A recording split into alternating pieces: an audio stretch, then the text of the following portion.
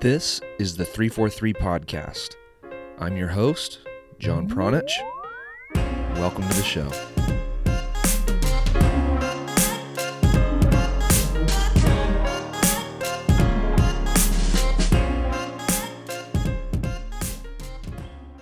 In just 2 years, Dennis Crawley has gone from a soccer nobody to a soccer somebody. He is the founder of Stockade FC and recently became an NPSL board member. Like Dennis, his club went from 0 to 100 pretty quickly as well. Stockade FC, when they first started, set a goal to someday qualify for the U.S. Open Cup. In just 2 seasons, they won their league and achieved their goal of qualifying for the Open Cup. So, congrats to them. In that same 2-year time span, Dennis has also come to realize just how much of a hindrance U.S. soccer rules, regulations, and standards are in the growth process for American soccer clubs. In this interview, you're going to hear him talk about Stockade's quick success, but then ask himself, well, what's next? U.S. Soccer's mission statement states that it wants to make soccer the preeminent sport in the United States. And I struggle to understand with how that mission can ever be accomplished with a system that promotes exclusion, not inclusion. If we want this sport to grow, we need to start providing more opportunities for players, coaches, fans, investors, cities, and states to really get involved in the game on a national scale. Small communities, like Stockade FC's hometown of Kingston, have a lot to offer this sport and a lot to offer this country. Dennis Crawley and his squad are doing good work, but without the necessary changes at the top of U.S. soccer, there will always be a roadblock preventing Stockade FC and many, many others from reaching their full potential. Artificially stunting the growth of clubs across the country doesn't seem like it's in line with making soccer the preeminent sport in the United States. And thankfully, we have guys like Dennis who are willing to call U.S. soccer out on their charades. So I hope that you enjoy this interview with Dennis Crawley. And I also want to point out that 343 has been calling BS on a lot that happens inside of U.S. soccer since 2009. And that's why I first gravitated towards the site. The second thing that really reeled me in was an unprecedented educational experience that is still the only one of its kind to my knowledge. And that educational experience is the 343 Coaching Education Program.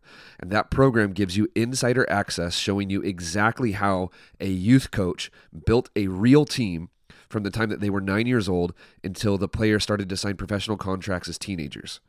It shows you what went into the making of back-to-back Surf Cup trophies when Surf Cup was at its peak. It shows you exactly what type of training the American kids got before they went head-to-head with the real FC Barcelona Academy. It gives you that and so much more, and it is all available for you to learn and to study 24/7 inside of the 343 Coaching membership. There are no actors, no scripts, no BS, no fluff. You get to see the real drills, you get to hear the real coaching points, and you get to see the real results on the field. So if you enjoy this podcast, and if you enjoy the education 343 provides in the free online course, the next step is waiting for you. You can find out more about the 343 Coaching Education Program by visiting 343coaching.com. That's the numbers 34 and 3, coaching, all spelled out, .com.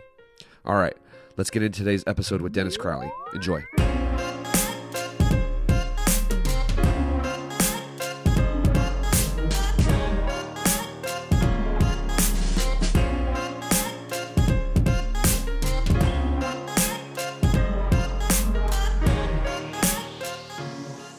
Okay, hello. How are you? Doing good, man. Doing good. Good. How are things at Foursquare headquarters? They're good. Where you are. Yeah, we moved into a new office this week, and it's like people are still unpacking, and there's still construction, and it's a shit. No one knows where any of the rooms are. And it's a shit show, but it's really big and it's really nice. What was the reason for the move? We ran out of space. We have 300 people now, and the other space was we were running out of room for desks, and we ran out of conference rooms. So the big upgrade is our old space had 12 conference rooms, and this place has 40. Oof. So yeah, it's like it'll take us a little bit to grow into the space, but like it's got a lot of meeting rooms, which is nice. That's cool. Well, as much as I want to talk about Foursquare, I would rather talk about soccer. So I hope you're okay with that. Let's do it. Between the last time that we talked and now, a lot has changed, and I want to start off by saying congratulations because you reached one of your stated goals with Stockade. Actually, very quickly, I think you guys set a goal to reach the U.S. Open Cup, and you guys did that within like what 2 or 3 years. Yeah, we did it in our second, at the end of our second season. Yep. That's amazing, man. So congratulations on that. Thank you. There's a couple other things. I'm hoping you can give us an update on Stockade and some of the things that have been happening. Some of the other things that we can maybe talk about. If you have updates, maybe you can update us on the cast filing that you and Ricardo Yep. Teamed up on. I think between the last time we talked and now, you also had another baby. You and your wife had another baby. Yeah, we did. That's right. Yep. And busy couple months. yeah, and between actually the first time that we talked, which was on Skype, it was actually election day 2016. I remember that date specifically. God, that's right. So between then and now, we actually had a conversation in person, and you Yep. bought me one of the most delicious Rice Krispie treats I've ever had in my life. So I want to again say thank you for that. Hey, anytime. And next time you're in town, we'll go back there. We'll make Nice. a pilgrimage back to the bake shop. Perfect. Let's rewind and go back to some of the Stockade stuff. So, what are some of the biggest updates that you have about Stockade, or what are some of the highlights that you? I mean, I don't know if you want to brag about them, but you can talk to people about right now. Yeah, I mean, the number one thing, well, I'll group these as one, is, we won our conference championship last year. That was a huge milestone achievement for us. And, that was a big part of us getting the bid to qualify for the Open Cup. Our first U.S. Open Cup is going to be this Wednesday, May 9th, in Long Island. And, we're putting together a fan bus. People are going to be driving down from Kingston. We're playing the Long Island Rough Riders, which is a PDL team. They've been around forever. They're very skilled. There's a lot of very talented players that have come out of that program. So it is by no means an easy match for us. It'll be very challenging. But at the same time, like we have a strong squad, and it's a team that's capable of doing great things, as you've seen from our wins last season. And the guys have been taking it very seriously. Like, they've been training a lot in the off season. They've been at the gym, training as a team for a while, like on their own, right? At tryouts, these guys show up fit and looking fast and strong, and that's great. I was talking to somebody the other day about the Open Cup, and every year there's one. There's a club that wins, one or two games more than they should have. There's always someone that makes a run, right? And it's like, well, why can't that be us, right? And that's our attitude going into it, like that we can be one of those teams, like that we're capable of doing that. So, the whole thing starts next Wednesday, so we'll see where we go. Yeah, I'm really curious about the shift in mentality that you guys have had, because just 2 years ago your goal was to make the Open Cup. So I'm curious if you guys have done a little bit of goal setting now that you guys are actually in it. Is it just to make that the kind of lucky run, or do you guys have loftier goals at this point? We don't have specific goals for the Open Cup this year. I think kind of the unstated goal is, let's play the best match that we can, and let's, hang our head high. Regardless of how many games we win, regardless of how far we get, right? Let's go through it with honor and be like a really strong team. But yeah, we're just really excited for the opportunity to compete. That said, it's like, it's a new season, so you kind of look at the whole thing with new goals, right? The conference that we're in has been restructured a little bit. Like, there used to be two conferences in the region that we're in called the North Atlantic, and now there's one. So the competition will be a little more fierce. It'll be tougher to get a playoff spot, but we're hoping to get one. We're still doing great things up in Kingston. We have a couple more variables in terms of like bringing vendors to the matches and having a beer tent and having away game buses this year. I'm hoping to our record last year for attendance was 1,400 fans. I'd love that for a playoff match. I'd love to see us get 1,500 for a regular season match. I don't know if that's realistic or doable yet. Ask me in a couple months. But the way we approach it is like every game should be better than the last game. Every season should be better than the last season, and we should just continue to make progress. I'm curious about the vendors that you guys are bringing in and what their activity might have been like with the local community, or especially the local sports community, before you guys came in. Because if I'm not mistaken, you guys are kind of the only show in town when it comes to professional or semi-professional sports, right? Well, there's a semi-professional American football team, but they don't. They play at the same stadium and they play at similar times. They just draw they don't draw the crowd that we do. And the reason for that is I just don't think they have the same connection with the community, right? Like we designed the club, like we intentionally built it to touch as many parts of the community as possible. And people think that that's kind of hokey, but it's like that's how you get people involved, right? Like every part of every match has thought put into it, down to like the sponsors that were selected, who sings the national anthem, which local charity gets the 50-50 raffle, which youth organization is walking out with the kids, which kids are playing at halftime, which local vendors get to set up a tent to promote whatever they're doing. The way that we spell out, the local players on the roster. Every single thing that we have done has had a nod back to the community, and all of those things over time kind of add up to like, people understand that, and people respect that, and people respond to that.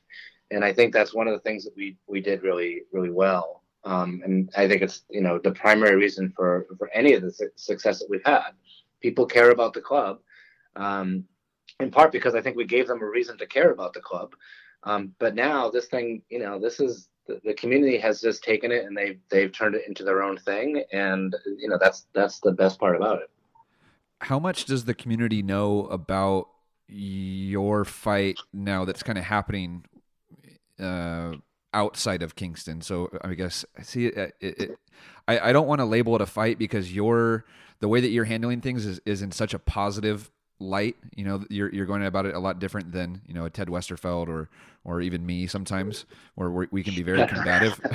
Yeah. But and the way that you kind of go about it is a much more peaceful way, I guess you could say. But how much does the city of Kingston know, or how much do the fans know about the things like fighting for promotion relegation and the CAS filing and things like that? To be honest, I don't think they know any of it. We have a couple really great sports journalists that are in Kingston and in the Hudson Valley, and they ask me questions and they write about this.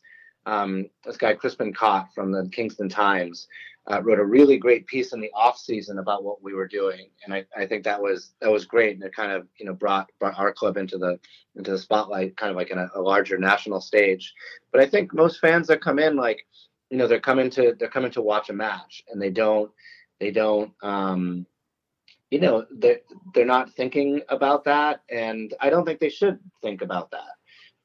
I want them to enjoy the match that they're seeing. I want us to do well in our conference. I want to inspire kids to play soccer. I want to, make fans out of people that weren't soccer fans. I want more people to watch the World Cup in Kingston this year than have ever watched a World Cup before. Like, I have no way of tracking that metric, but that would be a cool thing to happen, just because more people care about soccer, right? What might happen in a couple of years, and in a couple of years, let's say we made it to the playoffs. Let's say we made it to the championship. Let's say we won the championship for the league, and then people would say, well, what's next? And when you don't have an answer for what's next, that's when people start being like, well, what the heck are we doing here?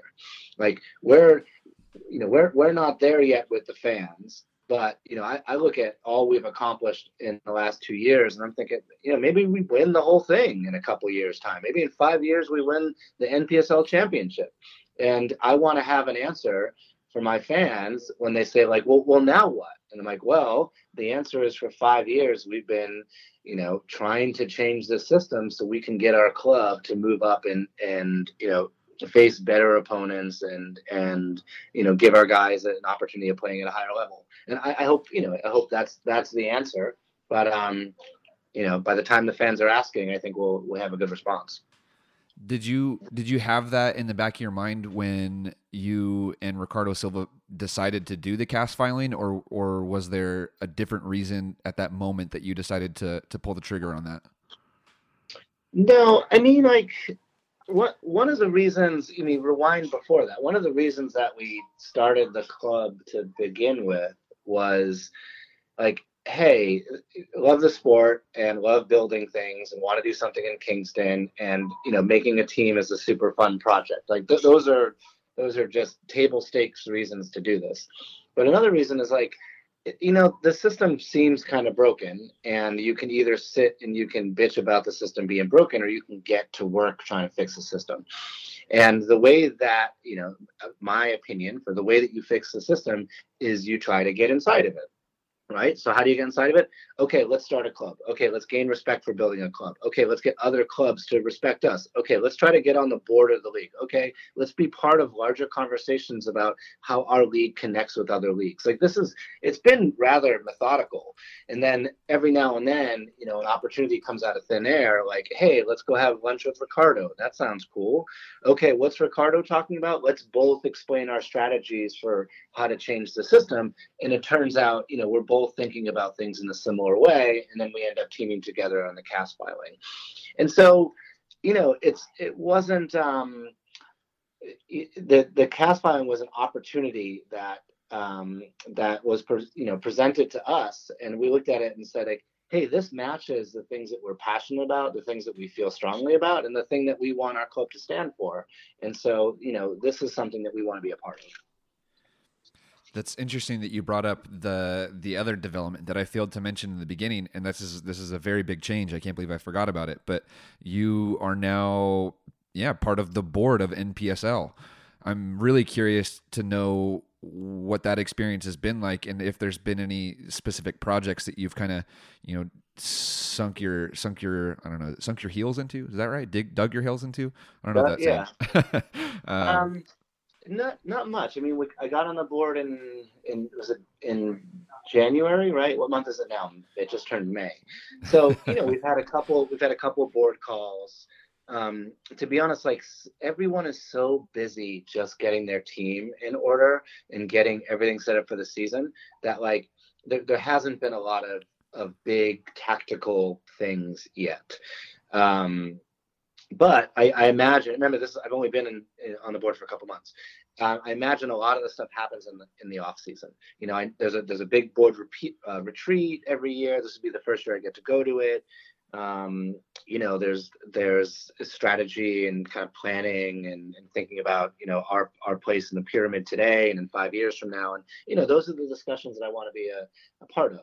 I think from my other job, working at Foursquare, like, I think one of the skills that I have now is, doing kind of the long-term strategic thinking, like, how do you make yourself relevant today and then future-proof that idea so that you're still very relevant and very powerful 10 years from now? And, my day job is doing that every single day. And I've been doing that for like 10 years. And so I'd like to bring some of that experience to the league and help the league think about some of those issues. I'm hesitant to kind of compare the two worlds, but because the tech world and the soccer world, they're vastly different. But that you can draw some comparisons and make them similar. I'm super curious about your experience growing a tech business, and if you've ever, or if you ever encountered or foresee encountering any type of rules or regulations or standards like you've encountered in your short experience with owning a professional or starting a professional soccer team. Yeah, it's an interesting question. I'll tell you, people ask all the time, like, oh, tech and soccer, they can't be any less similar, right? But really, like, yes, it's it's tech, but it's a technology business, and it's a sports team, but it's a sports business, and like they're both businesses. And like with Stockade, we've been very transparent about our quest to get to break even, so we can continue to do this forever. With Foursquare, we have remained an independent technology company, for 10 years, going on 10 years is 9 years, so that we can continue to invent, our vision of what we think the future is supposed to be. And so it's the two are like the same thing to me. And, the skills that you learn managing, a team of people at a technology business and scaling that and setting the strategy and sticking to the strategy and, turning left and right when you need to is exactly the same as all the stuff we've had to do, to make Stockade interesting and relevant and to make sure it's found its position. If anything, to answer your question, like, tech has this reputation of kind of being the Wild West, right? Like, Uber just drops in whatever city they want and they just do it until someone stops them. Like the history of the internet and the history of the web browser, just like, we're just going to make things and people will build stuff on top of them. It's always been kind of like that. And there's a lot more rules in soccer. There's like there's a real governing body that tells you what you can do and what you can't do and who you can play with and who you can't play with. And that's different.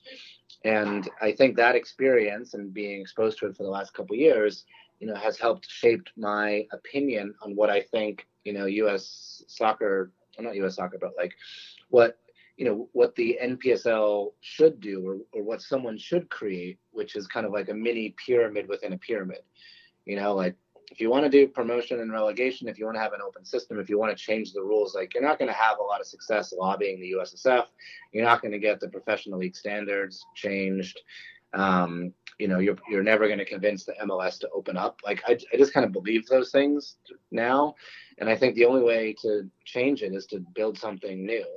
And not to build it outside of the USSF, but like to build it inside of it, and to build it in a kind of lower part of it, where I think is where the NPSL operates, right? There's no such thing as a D4, but we kind of are D4. Like, we're in USASA. Like, we could build really interesting things there. Like, you just kind of find a pocket of the pyramid where we can do the things that we want to do with the flexibility that we want to, without, I think, people coming in and trying to write rules around it.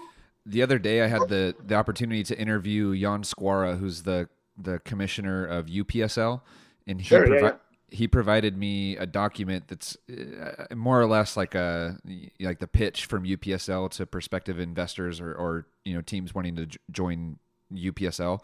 And the second or third slide, I can't remember which one it is exactly, is a pyramid, and it has MLS at the top and USL in the number 2 slot, and then it has PDL, UPSL, and NPSL occupying the 3rd spot right now. And so in my mind, when I was thinking about that, I was like, wow, like, he's identifying himself as, the third part of the pyramid, but he also has you guys right next to him.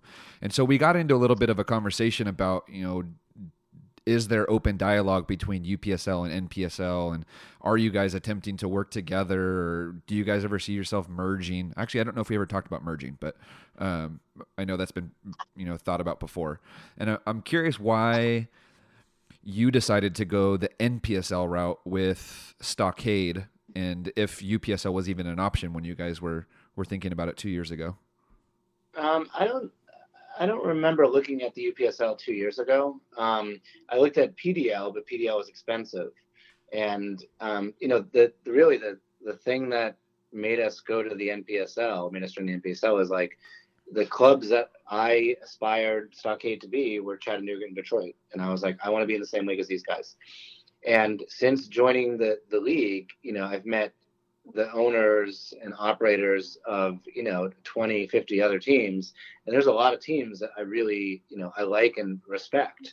And I think the thing that the NPSL was more expensive than the UPSL, but I think that the overall quality of the clubs and the organizations and kind of the thinking and the vision and the strategy is stronger in the NPSL.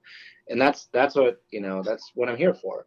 Right. I want to play in a league with like high quality opponents with friendly operators and owner groups that are thinking big about the future of soccer. And like that is the NPSL. There's this saying that gets kicked around, sometimes at the owners meeting about like, the NPSL being the home for the, the entrepreneurs and the doers and the thinkers in American soccer. And like that describes my philosophy, and it describes the philosophies of a lot of the, a lot of the people that are at that NPSL owners meeting. And so, I've met a handful of UPSL owners, and I've talked to Jan before, and I have a lot of respect for what they've done with that league, but and the way that they're growing, because I know they're growing very quickly. But I really, really like the NPSL, and I've always considered it one of the most valuable pieces of infrastructure in the whole soccer, U.S. soccer pyramid. I just think it's encouraging that you guys actually talk with each other and you guys are able to interact with each other, and you can contrast that with, somebody like Rocco, who, it seems like he's starving for a conversation with U.S. soccer, and, he can't even get him to respond to an email. So the activity that's happening at the lower division seems pretty encouraging at this point. I saw somebody quote you, and I can't find where they quoted you from, but the quote was basically something about you talking about Rocco and him, him being evidence that there are people that want to invest in American soccer that are kind of just waiting in the wings or on the sidelines right now. Tell me how you feel about Rocco's recent proposal, and maybe just your feelings on Rocco in general. Yeah, I've met Rocco a couple times, and he's a big personality. He's very passionate, and I like him. Like I feel like I can be like that sometimes. And Stockade is inspired in part by going to the Cosmos matches at the Open Cup, and so I have a lot of respect for like, hey, this is the Cosmos. He's one of the teams that really got me into the sport. Anyway, to your question, right? Like, I think there's this myth that the only way to do soccer in the U.S. is with a closed, protected system, and that that an open system is doomed to fail. And we know, because we've been in soccer for a long time, it will never work. Like, trust us. And I think there's a lot of people just like, well, we just want to try it a different way. And when you talk about the openness and the conversations between the teams and the leagues at the lower levels, like, those are the conversations that we're having. Like, hey, we want an open system. Why don't we all work together to try to make it happen? And there's been a lot of those conversations happening in the last 6 months, and that's different. That was not the case when we started doing this two or 3 years ago, and that's progress. The big thing with Rocco and the announcement is like, here's a guy that is pretty wealthy, and he is willing to write a $250 million check or a $500 million check, whatever the number was. And invest it into an open system, provided he can get some help from the USSF. Like that's a lot of money. And that's a lot of money to spend on a club or a system of clubs, and not just like a franchise fee. And I think that's important. And I think what Rocco is kind of saying without saying it is like, I have the money to do whatever I want. And I don't want to buy into a closed system. I want to buy into an open system. USSF, please help us make an open system. Like that's how I read that letter. And I think not getting a response is just tacky not to respond to it. Another version of this is, Ricardo Silva's offer, right? Like this is not a year ago, like last fall, I will pay $4 billion for the 10-year rights for all three divisions, D1, D2, D3, the Open Cup, the men's national team, the women's national team, $4 billion over 10 years. And everyone laughed at him, and I'm like, why are you laughing? That's a lot of money, but the terms of the deal was like, it's got to be an open system. And why does it have to be an open system? Not just because he wants one, because that's the only way the media rights are worth that much money. Right? If you can tell a story about a team in D4 fighting its way all the way up to D1, you can tell that story for 10 years, and you can sell it in 100 different audiences. And that is as interesting to people as all the underdog stories that happen in the March Madness college basketball tournament every year. Right? And you have that, like it's there and it's so obvious, and I really don't have the empathy for people that can't see it. But Ricardo was another version of, hey, I'm going to put my money where my mouth is. And again, there was no response on that. There was no response to that letter because like we were not within the negotiating rights for the negotiating window for those rights. So that you can kind of understand it a little bit, but I hope that offer is still around when that comes up for when those rights come up for renewal, and I hope that's considered. Like that's a big money offer, and I actually think it's a really smart business decision. You got me thinking about how when you said the word tacky, that it's tacky that U.S. Soccer can't even respond to Rocco, and the excuse was I'm busy. Carlos Cordeiro said I'm busy with this other thing, right? And so here I am talking to the founder. Wait, was there a response? Yeah, there was, and I might have missed it then. Okay. Yeah, and there was a response, and basically it came down to Carlos saying, "Hey, like I'm going to delegate this task to somebody else within U.S. Soccer," and that ultimately became Dan Flynn. So now Dan who is the CEO though? He's the CEO of U.S. Soccer, right? And he's been around for years and years and years. So it's like, I actually recorded a podcast with Rishi yesterday, and in the intro to the podcast I had recorded this morning, I kind of took a shot at them, saying that they reorganized the entire structure and management of U.S. Soccer, and they nominate all these people chiefs of all kinds of different stuff. And then, after all that reorganization and shuffling people around and giving these people tasks, the person that got tasked with dealing with Rocco is Dan Flynn. So it's like nothing really changed. That was the same last year. It was the same the year before that, whatever. So, but I think it's funny though that Carlos Cordeiro is too busy to talk to somebody else that's also running $1 billion company himself. Like, Rocco's busy too. And here I am talking to you. You're a busy guy. You're at Foursquare headquarters right now running a multi-million-dollar tech business. You're busy and you're making you're setting aside 30 minutes to talk on some little podcast. So how can you're gonna get me fired if you keep talking like this. But it's just interesting to me to think that it's like how do you not have time to talk about a $250 million investment? That seems absurd to me. So I think that the appropriate response from U.S. Soccer is Carlos replying and saying, "Hey, there's very interesting ideas here. We should talk about it. Right now, our top priority is the U.S. Open Cup bid. We'll know. The World Cup bid. We'll know about that on June 15th. Why don't we get together on July 15th?" Like that's the statement you put out. Yeah, and it was something along those lines. I think that's kind of okay, but like you said, but in a tackier way. And so Carlos basically said, "I'm busy. We'll talk about it in the future," but left it very open ended. But what you said right there, I mean, in 30 seconds, you came up with a way better solution. Like, hey, we'll know on June 15th. Let's meet 30 days after that. Perfect. Okay, at least there's a timeline. So. That seems like a very easy decision. Stuff that's missing is the timeline. I think rule number one for any of these, like any work meeting we have, is like, okay, what are the next steps? Okay, when we have them done by? Okay, when will you report back as to when they're done? And there's a lot of stuff I think that happens. It's like, oh, we'll do that in the future, or someday we'll be able to do this, and like you just got to put timelines on them so you can do them.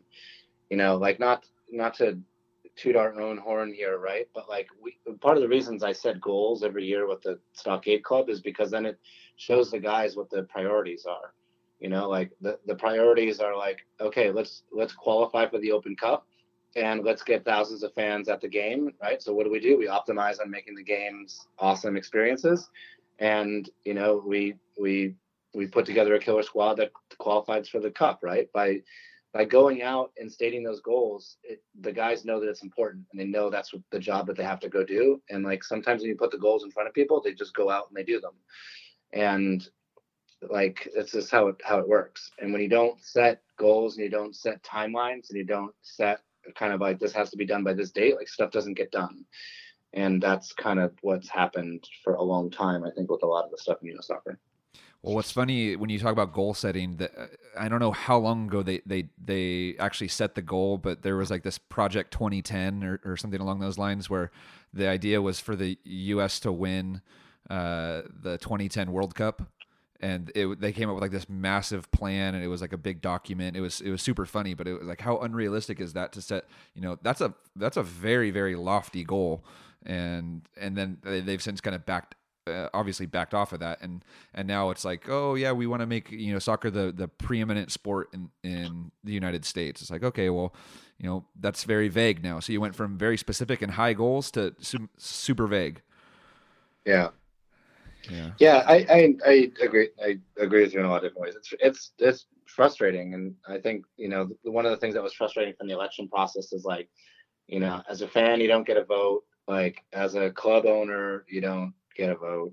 Being on the board of the NPSL you don't get a vote. I mean the league does, the commissioner does, and we discussed who do we want to vote for. But like, this is like we have a tiny nugget of representation when the league is a large entity with lots of fans and lots of players and lots of talent and lots of clubs and lots of communities.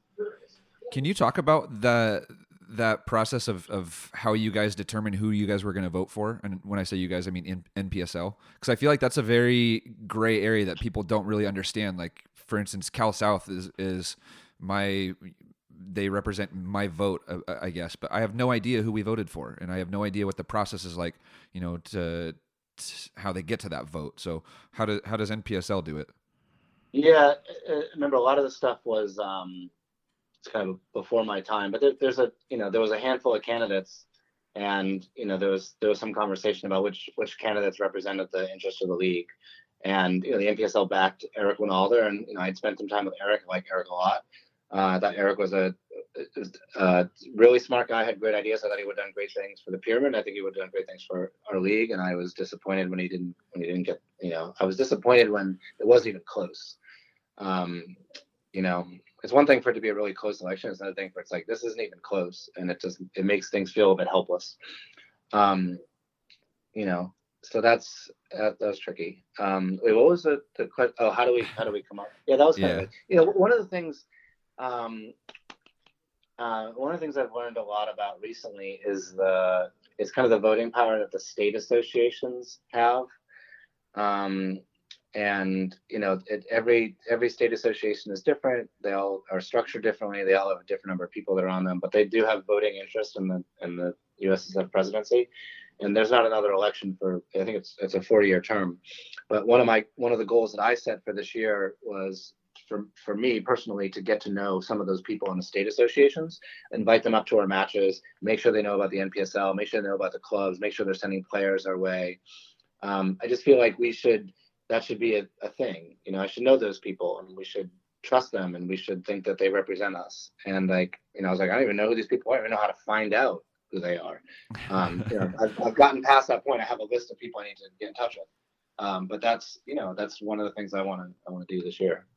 And I think, if there's other people listening, those are elected officials, right? Elected officials in the world of U.S. soccer politics. Like whatever state that you are in, you should figure out who your local state rep is or reps are, and see if you can get them. Get them on the phone, send them an email, bring them out to an NPSL match, go take them to an MLS match, do something, get them together and meet these people and see if they represent your interest. I forget who I was talking to this about, but you're basically describing a very similar plan and you kind of laid it out earlier of, infiltrating from the inside, basically, for lack of better terms. But start your own club, get on the board, get to know other people that have votes, and making change happen from within. And that is a super effective strategy, and it's obviously working for you and for Stockade and NPSL. It seems like it's working, and it's a long-term plan. So it's kind of fun to get a little peek inside of your goals. It's local politics 101, right? And not to get into politics here, but like ironically, the first time that we chat is like after the election. But Trump wins, and that motivates a lot of people that don't want anything to do with politics to suddenly want to run for office.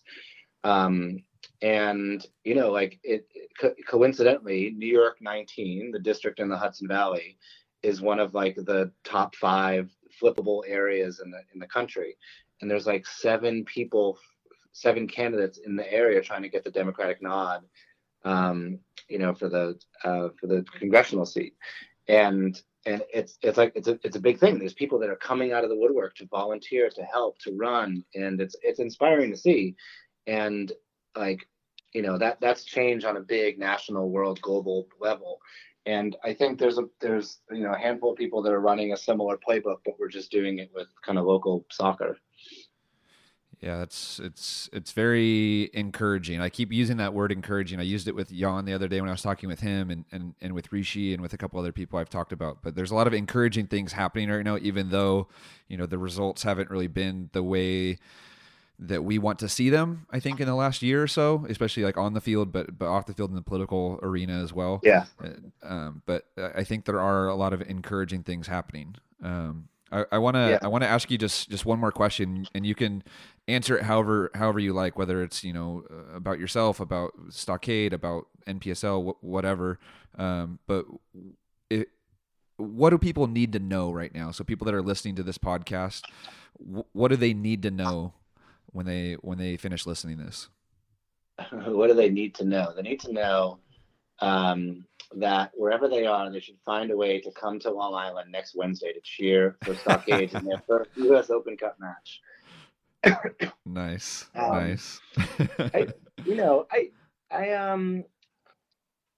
do people need to know? There's kind of connects to your last question, right? So there's when I first started talking to a bunch of buddies of mine in tech about like, hey, what are you working on? I'm like, I have this soccer project that I'm working on. And I would explain to them the concept of the lower levels and how it worked. And they're like, okay, so, and we touched on this a minute ago. It's like, so what happens when you win? Like, what next? And it's like, well, then you just kind of do the same thing over again. You do the same season over again, and that's just how it is. That's how it is in the MLS. That's how it in the top level, and that's how it is in the bottom level. And in a world without Russian relegation, like you don't have the thing to fight for to move up, and that will always just keep being the same thing over and over again until that gets fixed. Now, there's a lot of people thinking about how to change that. And it's really hard to change it. It's not impossible. It's just really hard. And it's really hard because, the way to start linking some of these things together is everyone's going to be on the same schedule and everyone's going to start playing the same number of games, right? To take an NPSL team and to go from playing, 10 or 12 matches a season to playing 30 or 32 matches a season, like that's a hard thing to do. Right? Like, sure, every match that you play generates the club more money, but, the NPSL is designed as like a short season product where you can play with college players, amateur players. It keeps the cost really low. The minute you're doing a longer season, you need to not use college guys anymore, which means that you're also like, most likely paying the guys, which is a higher roster.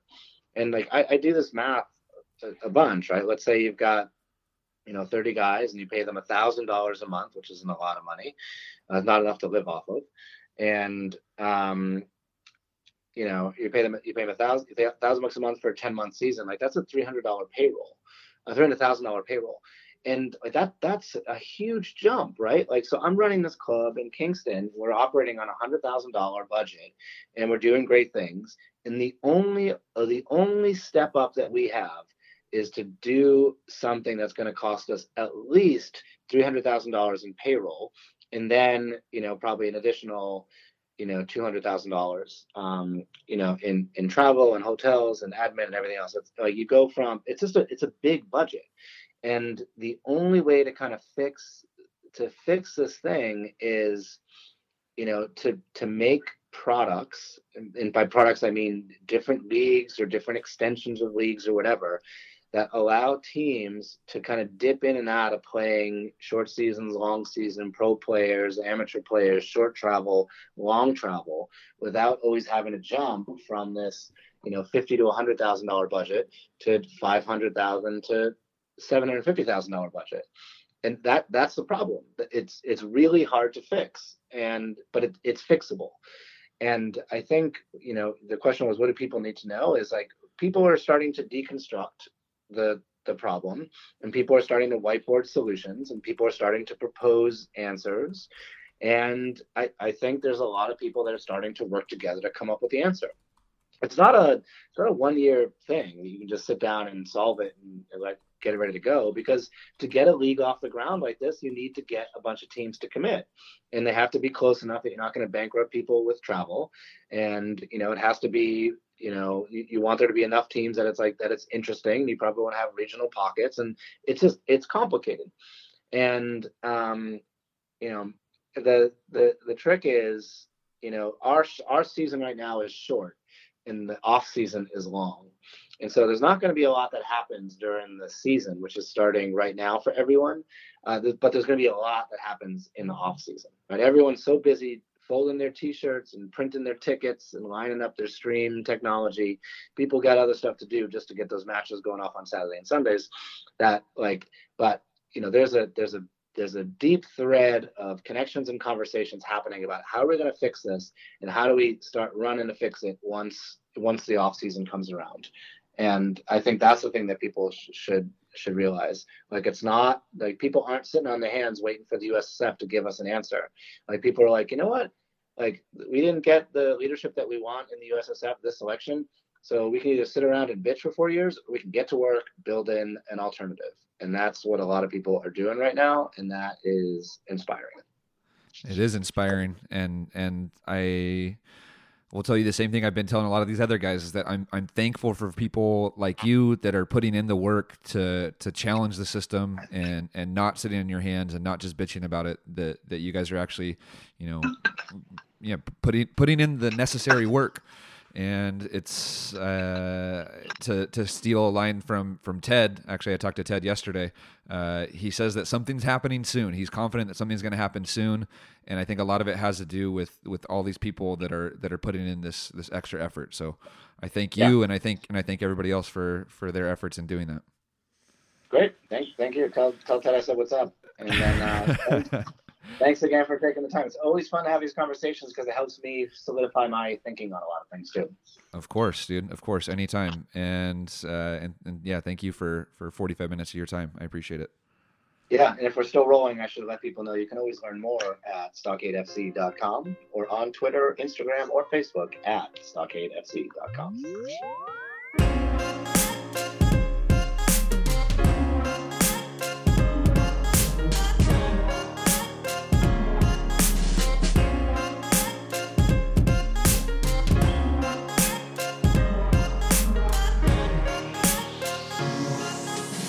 All right, thank you for listening to another episode of the 343 podcast, and thank you to Dennis Crowley for coming back on the show for a second time to talk about Stockade FC and to talk about growing American soccer in the right way. I guess that's a good way to describe it.